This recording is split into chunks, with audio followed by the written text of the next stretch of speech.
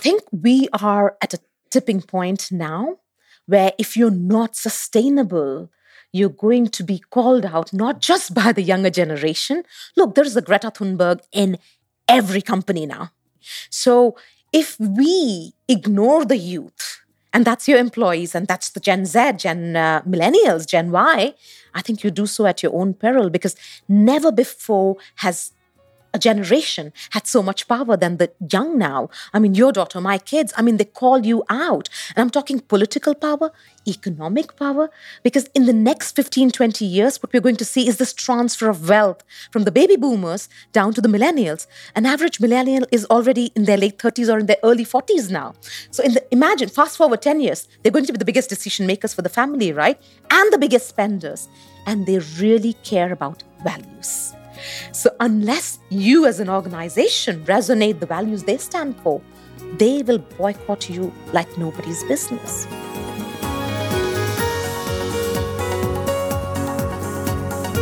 Welcome again to Global Wellness Conversations, the official podcast of the Global Wellness Summit. This is your host, Kim Marshall. Okay, people, this week we are talking to a true powerhouse, and I do not use the word lightly. See if your phone or computer doesn't just vibrate when she talks. She's so full of energy, positivity, and impactful information. We're talking about Aradhana Kwala, the CEO of Aptimind Partners, which she explains is a strategic consultancy combining hard data and decades of experience to advise governments, emerging destinations, and public and private organizations on sustainable tourism development. Last year, in fact, the International Hospitality Institute named Aradhana one of the 100 most powerful people in global hospitality and one of the 25 most influential women in hospitality. She is regularly asked to speak at places like the UN, the G20 Summit, COP27, TEDx, and other major leadership gatherings around the world. Take a peek at her LinkedIn post and you'll see her hobnobbing with political, business, and tourism leaders from across the globe. All that is well and good, but Aradhana is even more. She is a beautiful, brainy, and proud brown woman, always dressed to the nines, who is actually a warrior for the causes of diversity and inclusion. She enraptured the audience at the Global Wellness Summit in Tel Aviv last fall with her bold take on sustainability, gender equality, and the data-driven sense it makes to invest in femtech. She illustrated how antiquated and unbelievable the disparity is when it comes to things like women working in the executive ranks of tourism, as well as the inclusion of women-specific studies in health research. The data is undeniable, but in our conversation, Aradhana makes the case for radical change. And then there's her opinion on what Gen Z and millennials have to do with your business decisions. So sit back, relax, or better yet, sit up and be energized as you listen to my new professional bestie, Aradhana Kwala, one of the most unforgettable business leaders I've interviewed yet.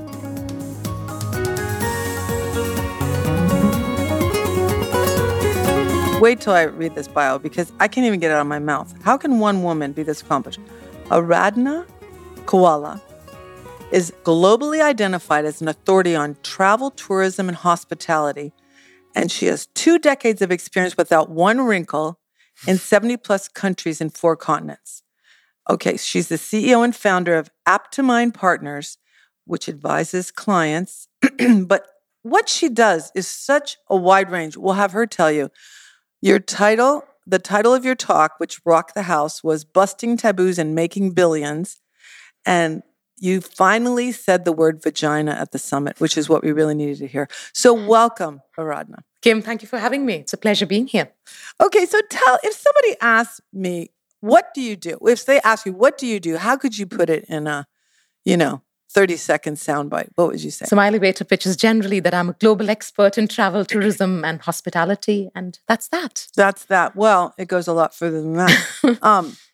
So let's just say some of the places you work with. The World Tourism Forum out of Lucerne, Switzerland. You talk with the UK, Benelux, and Scandinavian markets, Europe, Asia. You speak all over the place. You're all over YouTube. And the next thing I think you told me you're going to is the COP27. Do you call it COP27? COP27 in Egypt. But yes, we work in 75 odd countries, which is pretty much all over the world. And it's interesting. My work it's not in a UK as much or a France where we already have like 85 million visitors.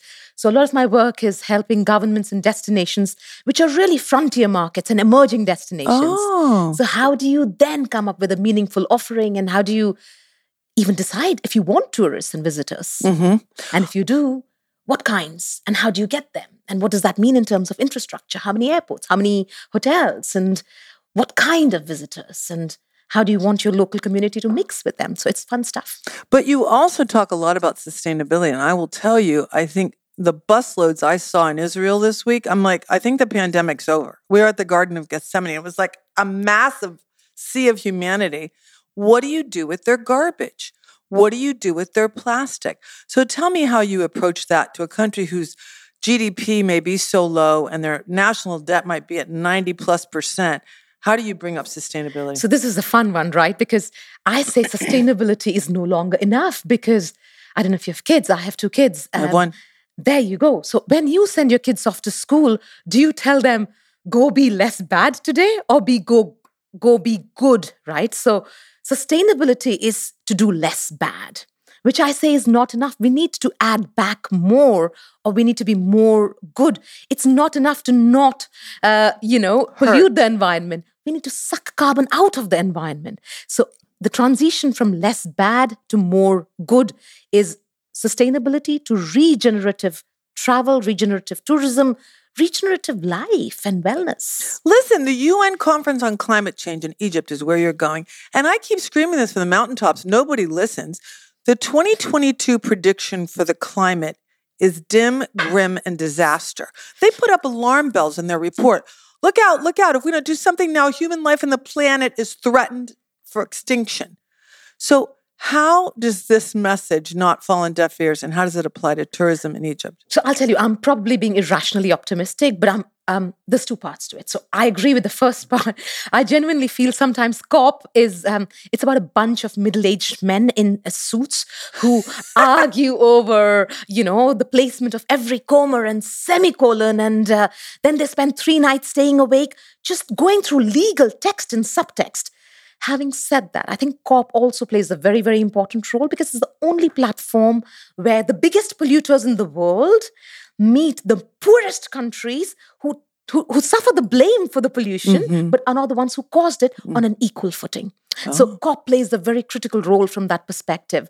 Now, going back to why I'm irrationally optimistic, but probably stupidly so, but I think things are changing. I think we have a critical mass of really cool, radical leaders who are not afraid to stick their neck out. Give me some examples. So, you know how the turtle only wins when it sticks its neck out? We know the story of the turtle, the hare and the turtle. The turtle wins, but the turtle only wins because it decides to stick its neck out and run. So I'm very optimistic about a bunch of leaders who are saying, publicly taking a stand that I'm not going to be happy with status quo. I'm going to make things better.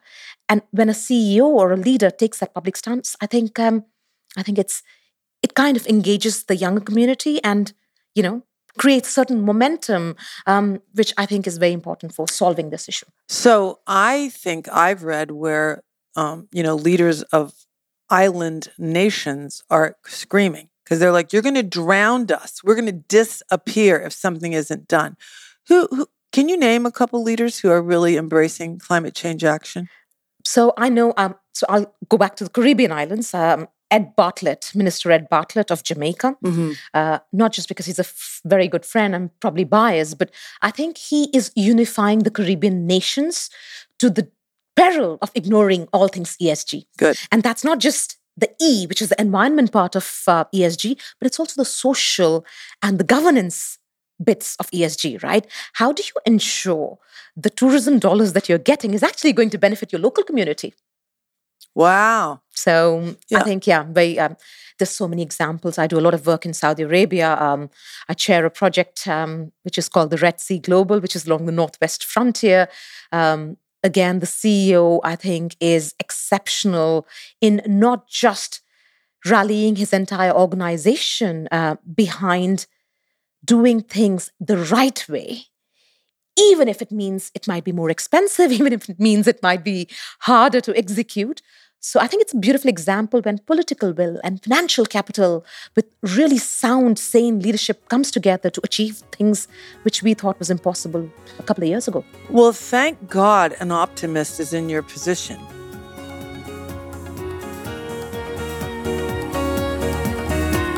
We'll be right back after a word from our sponsor.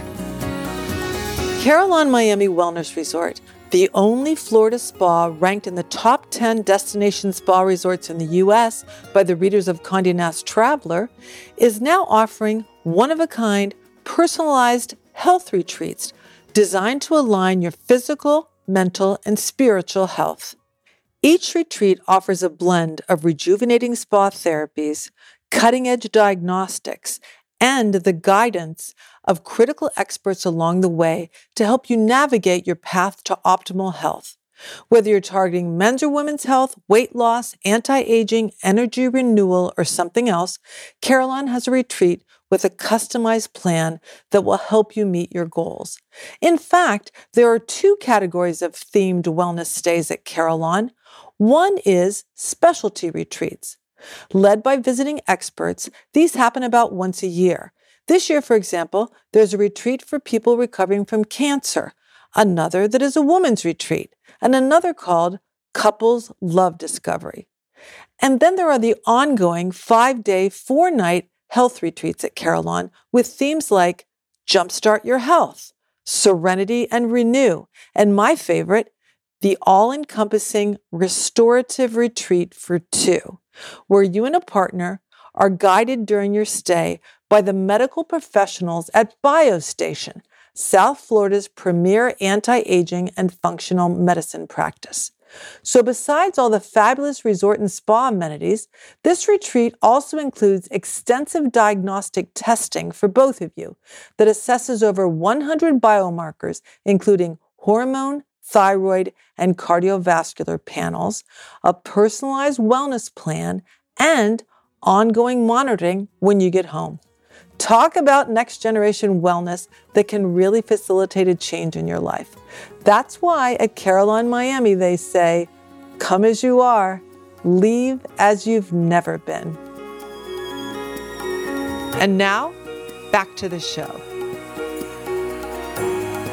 We spoke to the gentleman who is trying to save the Dead Sea yesterday, and he does swims all over. He's trying to save sharks that are massacred by the millions. So I said to him, my biggest bugaboo when I was here is plastic. I mean, there's so many plastic bottles everywhere. What are you seeing, any action taking on that? So I have a divergent view about this because I think plastics and single-use plastics, it's not enough, right? Because we're still talking about incremental change. And I think it's about time where we make a shift or a leap from incremental change to radical transformation. Because the minute we keep talking about fixing the kinks in the armor, the mentality and the mindset is completely different. We need to go Alt, Control, Delete, boom, and then do something completely divergent, which is, how do we do this right from the beginning? I'm hoping that we'll see a lot more of that going forward. So give me a specific. How could you see an alt, like you deliver water in different ways? Is that what you're thinking? So I'll give you an example. I'll go back to Red Sea, where I have been involved in the last 5 years. Mm-hmm. Generally, when you build a destination, you are taking things from the environment. Mm-hmm. By deciding to only build in 10% of the overall area, which is as big as Belgium, they took the conscious decision, and it was data-driven and led by science, to not damage the environment, but add back 30% biodiversity to the environment by building something or by developing something. So I think it's setting an example for, I think, the wider real estate sector that, listen, not only do you not have to be the bad person who's taking away from the environment, here is a tangible way for you to add back to the environment, to the people, to the locals, and do it right. So you concern yourself with doing the financials to say this is good business? Do you help them with that? I think of myself as the moral compass or the North Star, which is guiding the management to ensure whatever decisions they make. Because at the end of the day, the buck stops with the management. A board or an advisory board can, I always say, put their nose in the tent, but hands behind the back. So we don't get involved with operational decisions or decision making, but we guide the management and hope that they do the right job. Yeah. And usually the money is there. I mean, the financial benefit is there with the right decisions, especially sustainably, right? Because I think we are at a tipping point now where if you're not sustainable, you're going to be called out, not just by the younger generation. Look, there's a Greta Thunberg in every company now. So if we ignore the youth, and that's your employees, and that's the Gen Z, Gen Millennials, Gen Y, I think you do so at your own peril, because never before has a generation had so much power than the young now. I mean, your daughter, my kids, I mean, they call you out. And I'm talking political power, economic power, because in the next 15, 20 years, what we're going to see is this transfer of wealth from the baby boomers down to the millennials. An average millennial is already in their late 30s or in their early 40s now. So imagine, fast forward 10 years, they're going to be the biggest decision makers for the family, right? And the biggest spenders. And they really care about values. So unless you as an organization resonate the values they stand for, they will boycott you like nobody's business. Oh my God. I mean, they're so right out there. Like, I love their stance on mental wellness. And I think of our Global Wellness Summit. I mean, I don't know how you felt, Aradhana, when you came here, but we get a lot of people first time go, oh my God, this is my tribe. I can't believe what these people are talking about. Did you feel that way a little bit? I have rarely felt, and I am on stage probably 30 times, or more in a year. I've rarely felt so warmly welcomed. And when I came off the stage, I got a standing ovation, and it was deeply touching. I've been applauded before, but this was something completely different. And I think I could say what I did, and I could bring a piece of myself and a piece of my soul because of the audience. They just lapped it up, and I got so much of energy back from it. It was just incredible.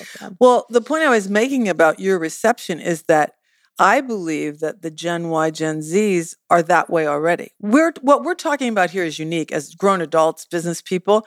Like, oh, you care about connection? Oh, you care about values? Oh, you care about... But they do. They talk about it now, right? So that will be the norm. It won't be as surprising, is my prediction. But okay, your standing ovation. Let's talk about your talk. You're totally on the money about the Gen Y. I completely agree. Yeah. You feel like that? Totally. Yeah. Okay.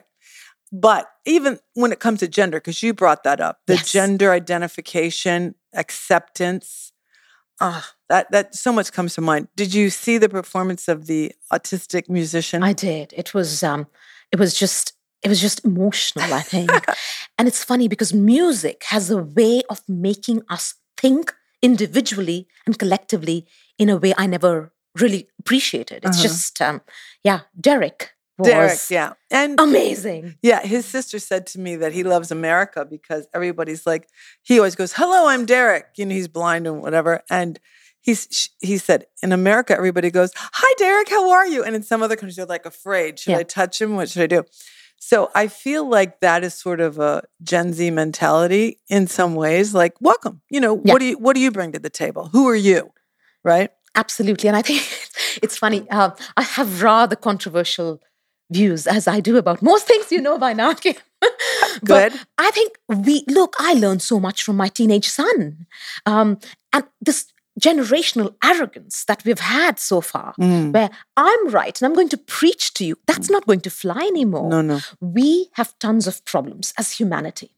And these, some problems are too big for people to solve it on their own. And we need the young with us. And I say this with the most amount of respect. You need to collaborate and cooperate and get the best out of them, because there's a completely different level. I mean, I knew nothing in my 20s. I was an utter waste. I don't believe that for a second. But the chairman, the co-chair of this summit is from Turkey, and he's a hotel developer, and I can't pronounce his name, but he has a girl here that works with him who's in her 20s, and we sat together at lunch, and she was so well-spoken. I grabbed him, I'm like, you hire well. He goes, she's a sponge. We're learning. We have to keep everybody humble and learn from each other. So I want to get back to your talk. Oh my God. How does someone on tourism talk about sex, gender, and equality when it comes to medical research? How did you get there? How did that happen? It's a long journey. I thought as a brown woman who looks younger than she is. Yes, I hate you. And I don't know why I'm smiling at you, but I am. No, kidding. I didn't want to be this flag bearer of all things gender diversity because it kind of felt self-serving, right? I mean, hey. Why not? But then that's it. At some point I thought, if not me, then who? Especially in tourism, Arana, because there's so few girls in power. And it's a really tricky one, Kim, right? Because we have 54% women in the lower rungs of hierarchy. But we have less than 4% women as CEOs. So we are what you call an inverted pyramid. So, some problems, because there is no visible manifestation of the problem. There are so many women working in travel and tourism and hospitality that you think there is no problem. Or there is a problem, but it's not my problem, which is worse still. So you then really have to deconstruct the pyramid and say, what's happening? Yeah. Why are women falling off the cliff as they climb the steps, so to speak? And then there is the quintessential glass ceiling, which is very, very real. And I say it's not glass. F that, it's a concrete ceiling. Oh my God, right? Crazy. I've worked in tourism most of my career. My partner, Darlene, and I do, PR for wellness, travel a lot and wellness stuff. But I remember working in Hawaii, Tahiti, a lot of the islands, and it wasn't just women that were lacking in the ranks. It was locals. Yes. I mean, in Hawaii, no Hawaiians in management. In Tahiti, no Tahitians in management because they just don't get it. I'm from France and I'll teach you how. I'm from America, I'll teach you how.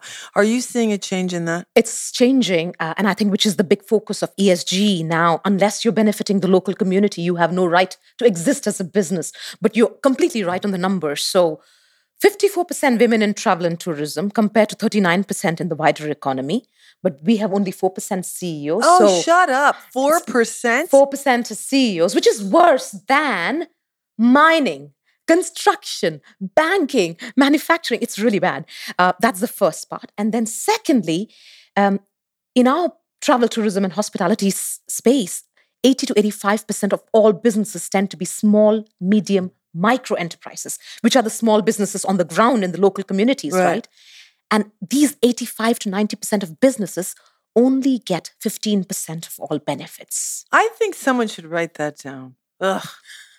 But it's changing because I think when you're coming up with master plans and strategies, you're really saying, okay, what's your raison d'etre as in business? Yeah. And unless you are, and if think about any business, right? The locals, the fishermen, the lady who's selling the little handicrafts, they're the micro businesses. That's right. And if you are not adding to their quality of life, are you a good business? Yeah.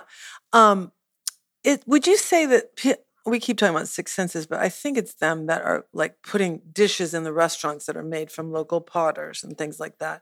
Or when I went to Petra, lucky me, there were craftsmen, that I felt like we were buying directly from them. The way they talked, they designed whatever I was buying. So that felt good.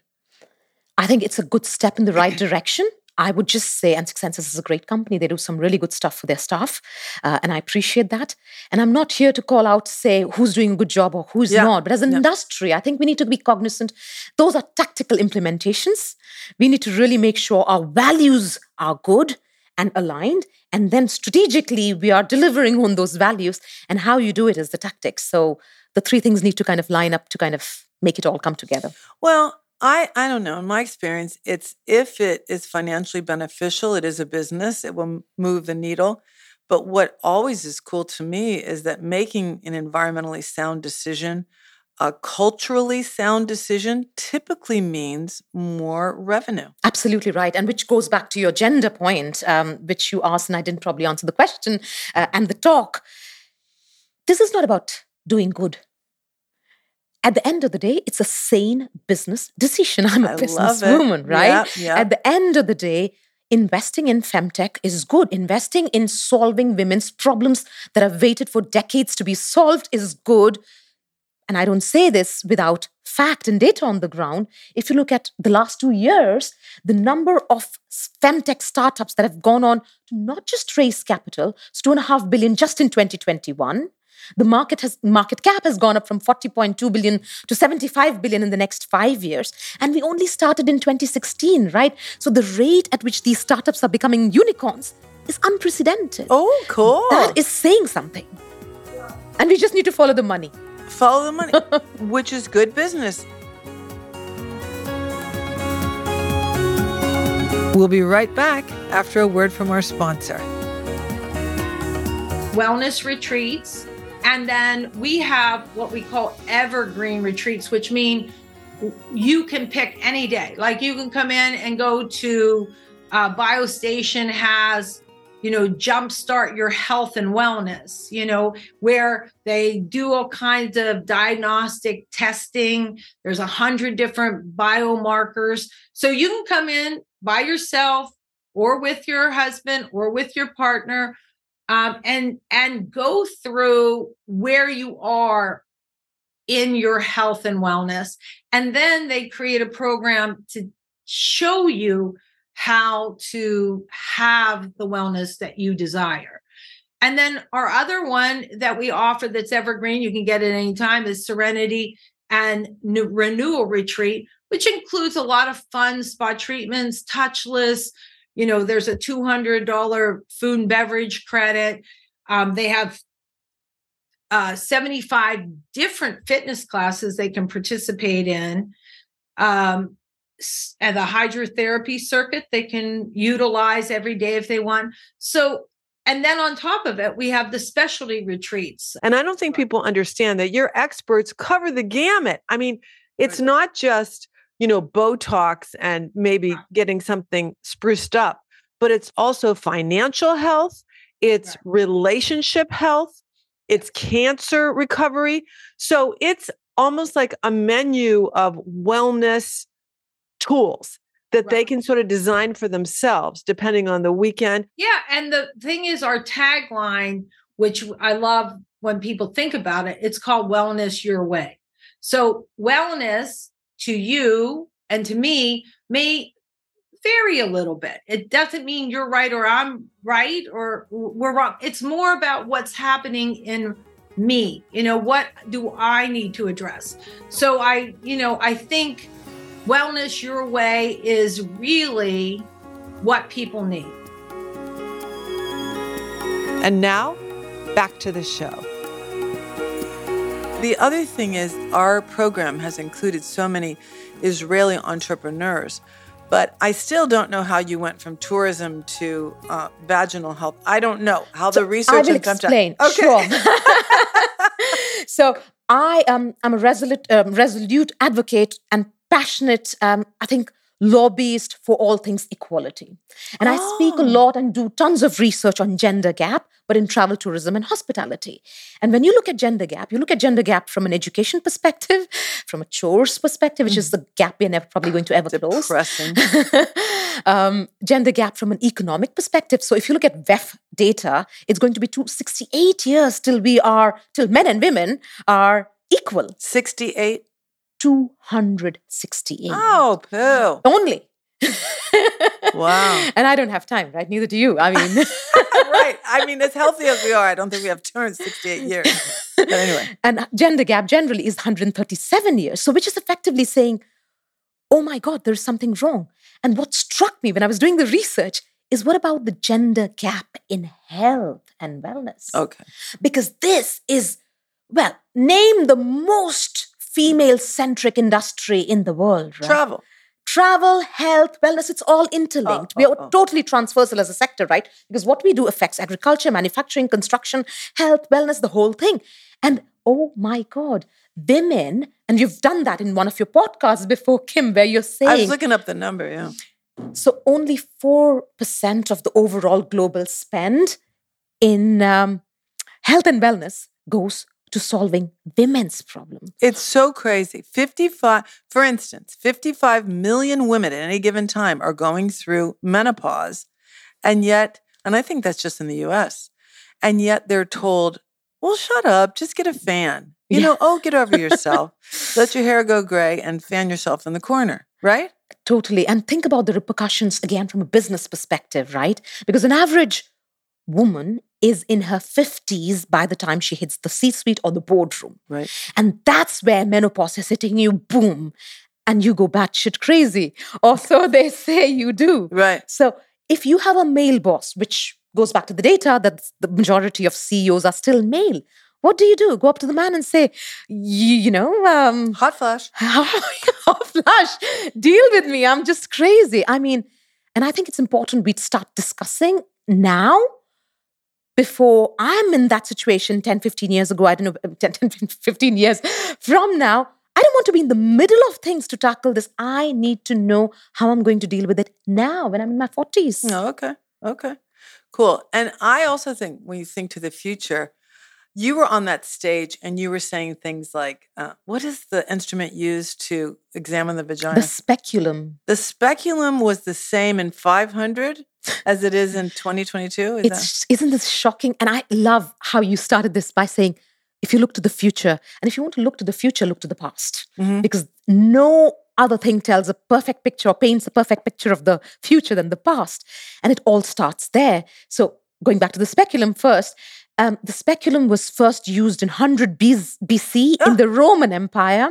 And if you now go up to a gynecologist to have your cervix examined, they still use the same speculum, which has hardly been revamped. And hardly is comfortable. Yes, and that's the It whole hurts. point. Exactly, right? But it starts with history, right? If you look at historically how male and female bodies were looked at and how, when they were studying anatomy, they always considered female bodies incomplete and deformed. Aristotle, way back in 300 BC, said, actually, female body is exactly the same as the male body. It's just the genitalia is turned upside down. Inside out. Inside out, correct. I mean, and you think, if forever you've just been studied because you reproduce. So everything is the same as men and women, but there's something wrong in the middle, which is the uterus, which is how you make a baby. It kind of puts you on a footing where you are just, I think, buying into that social stigma. Because it's not about reproduction and sensual are two different things, right? Right. And that's one of the key problems, I think. Well, also that stunning statistic that you said, the revolutionary birth control pill was in the 70s. Can you imagine? And has not been changed since, really. I mean, contraception, the 70% of women stop taking the pill because their concerns about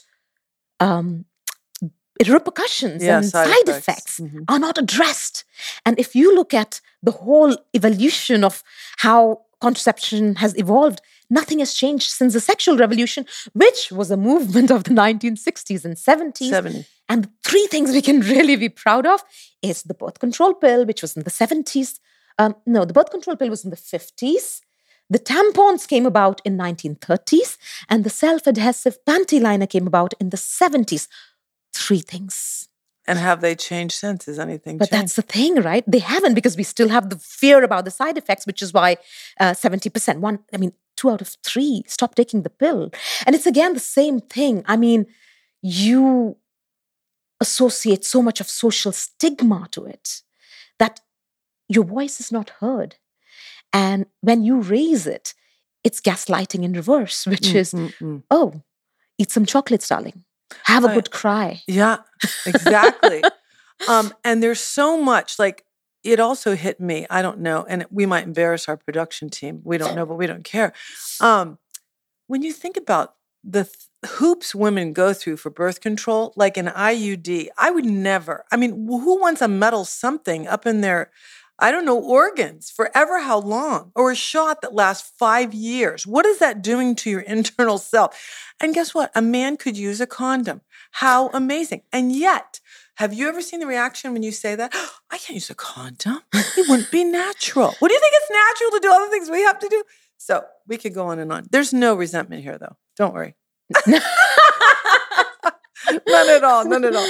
So building awareness, when did you realize, Aradhana, that you had the ability to communicate in a way that would be memorable? I still am working towards it, I think. But I think if you have a voice today, any kind of voice, good or bad, it goes back to what I said during the speech. Every single one of us is a giant, right? Some of us might be smaller giants, the others are large giants to a lot more people. But if you have a voice, I think you have a responsibility to make sure you represent that voice of the burdened, of the othered, which is the vast majority of women, and all kinds of other people. So I think, yeah, I don't know if I have a voice or if I think you do. I like to put you in on a secret. You have one. But thank you. I think the Maslow's hierarchy initially stopped with self-actualization, right? Yes. Now we have self-transcendence, which is purpose. What is my reason for living? What is the meaning of my life? And I think no one really decides to screw up on purpose.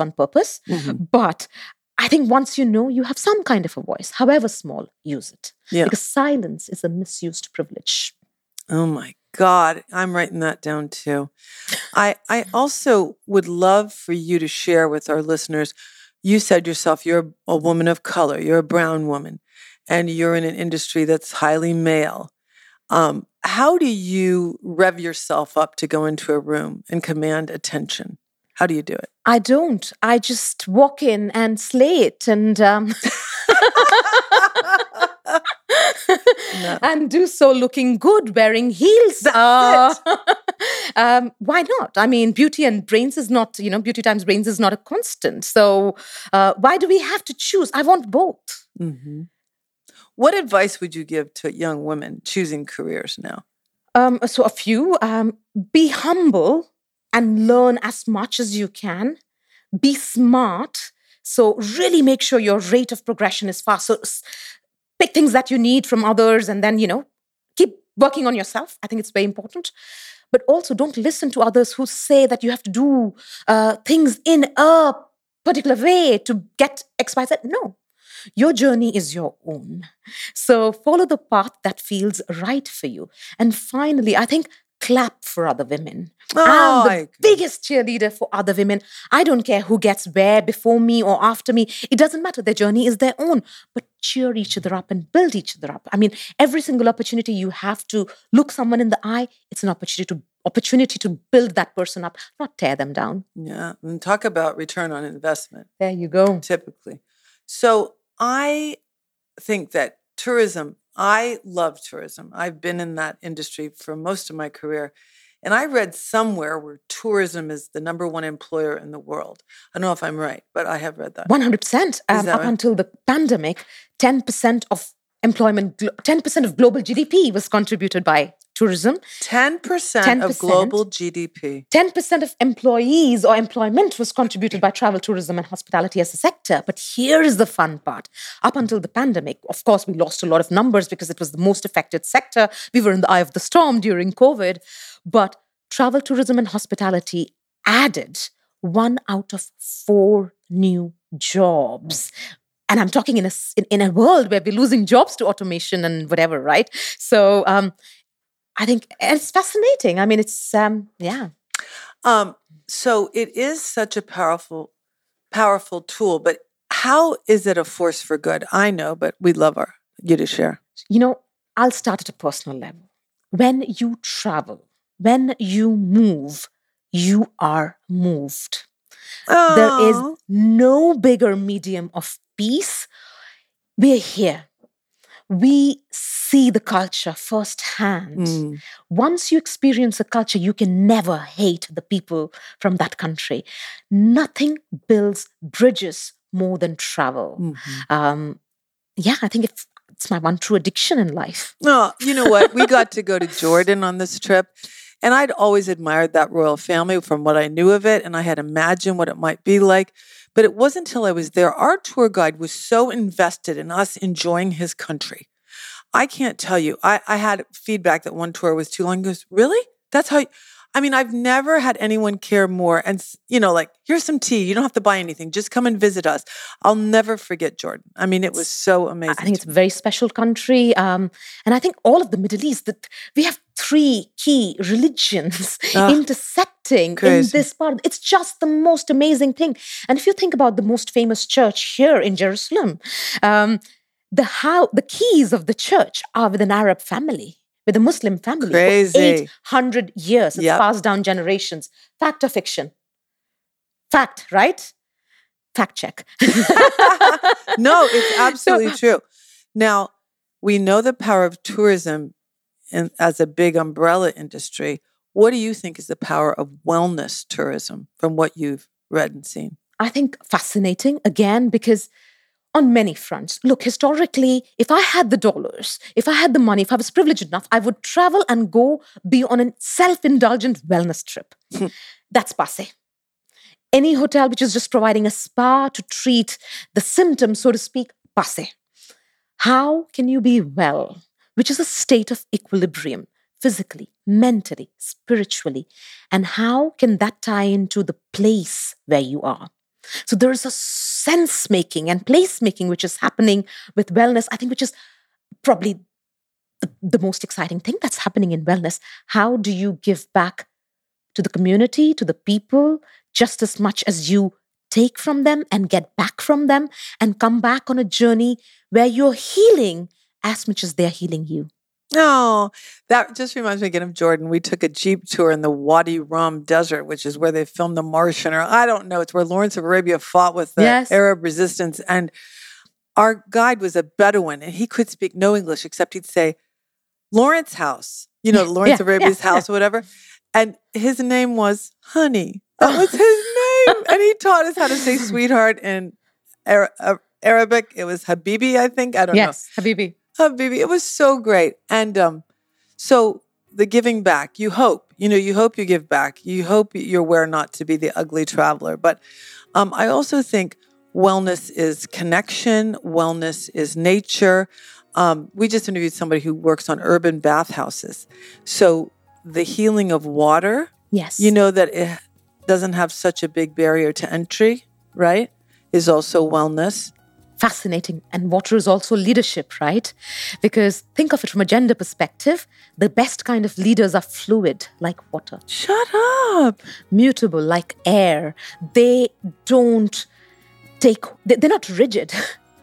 In the world that we live in, which is a VUCA world, where there is one crisis thrown at us, probably every minute, you need to be like water. The best leaders are like water. And fluid. You know what spa means? Solus pro aqua, health by water. There you go. Okay, well, listen, Aradhana, I love talking to you. I hope we stay friends. I hope you can come back to visit us. If we can help you keep your energy up and keep telling your stories of equality, we'll be right here for you. Thanks for talking. Thank you very much for having me. This has been a blast. Thank you for having me. Our pleasure. Okay, you energized yet? If you liked that, I encourage you to look up Aradhana's recent TED Talk entitled, Don't Be a Gender, Be an Airbender. I just loved our conversation. Talk about the politics of the possible.